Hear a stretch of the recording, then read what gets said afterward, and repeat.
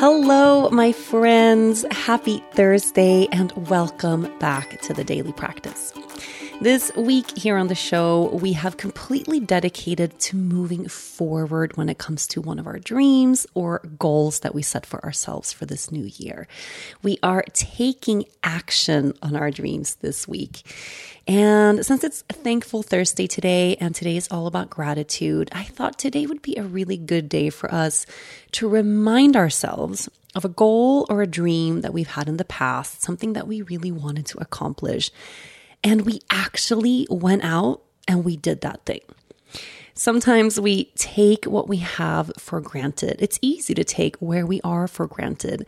We forget the hard work and the sweat and the tears and the intentions and the dreaming that came along with the dreams that we are already living right now. So what is something that you have created for yourself that you are actually living in this moment as reality that once upon a time was just a dream?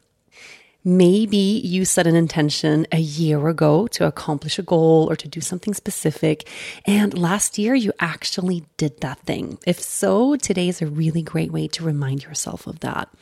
But maybe your mind and your heart takes you someplace else, another kind of project or dream or manifestation of some sort that you actually made happen.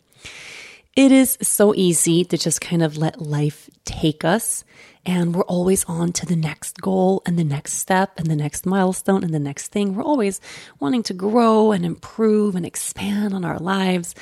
And it's such a valuable, important practice to slow everything down, to pause and actually appreciate where we are now. Actually honor what we have created this far in our lives. If I look back at my life, or if I look at where I am now, most of the things that I take for granted as my regular day-to-day in this moment, at some point was something that felt really inaccessible to me. Something that felt totally far away, like, oh, that's never going to be for me, or how am I going to make that happen? Every single thing I have done in my career and my business, all of that at some point was just this little seed of an idea that I had, a dream that I had that I once, a long time ago, decided to start moving a little bit closer toward. And all of those dreams, they started just like the work we are doing this week, talking about them, taking action on them, getting really clear on what I had to do little by little to move things forward. And then all of a sudden, there we are living that dream.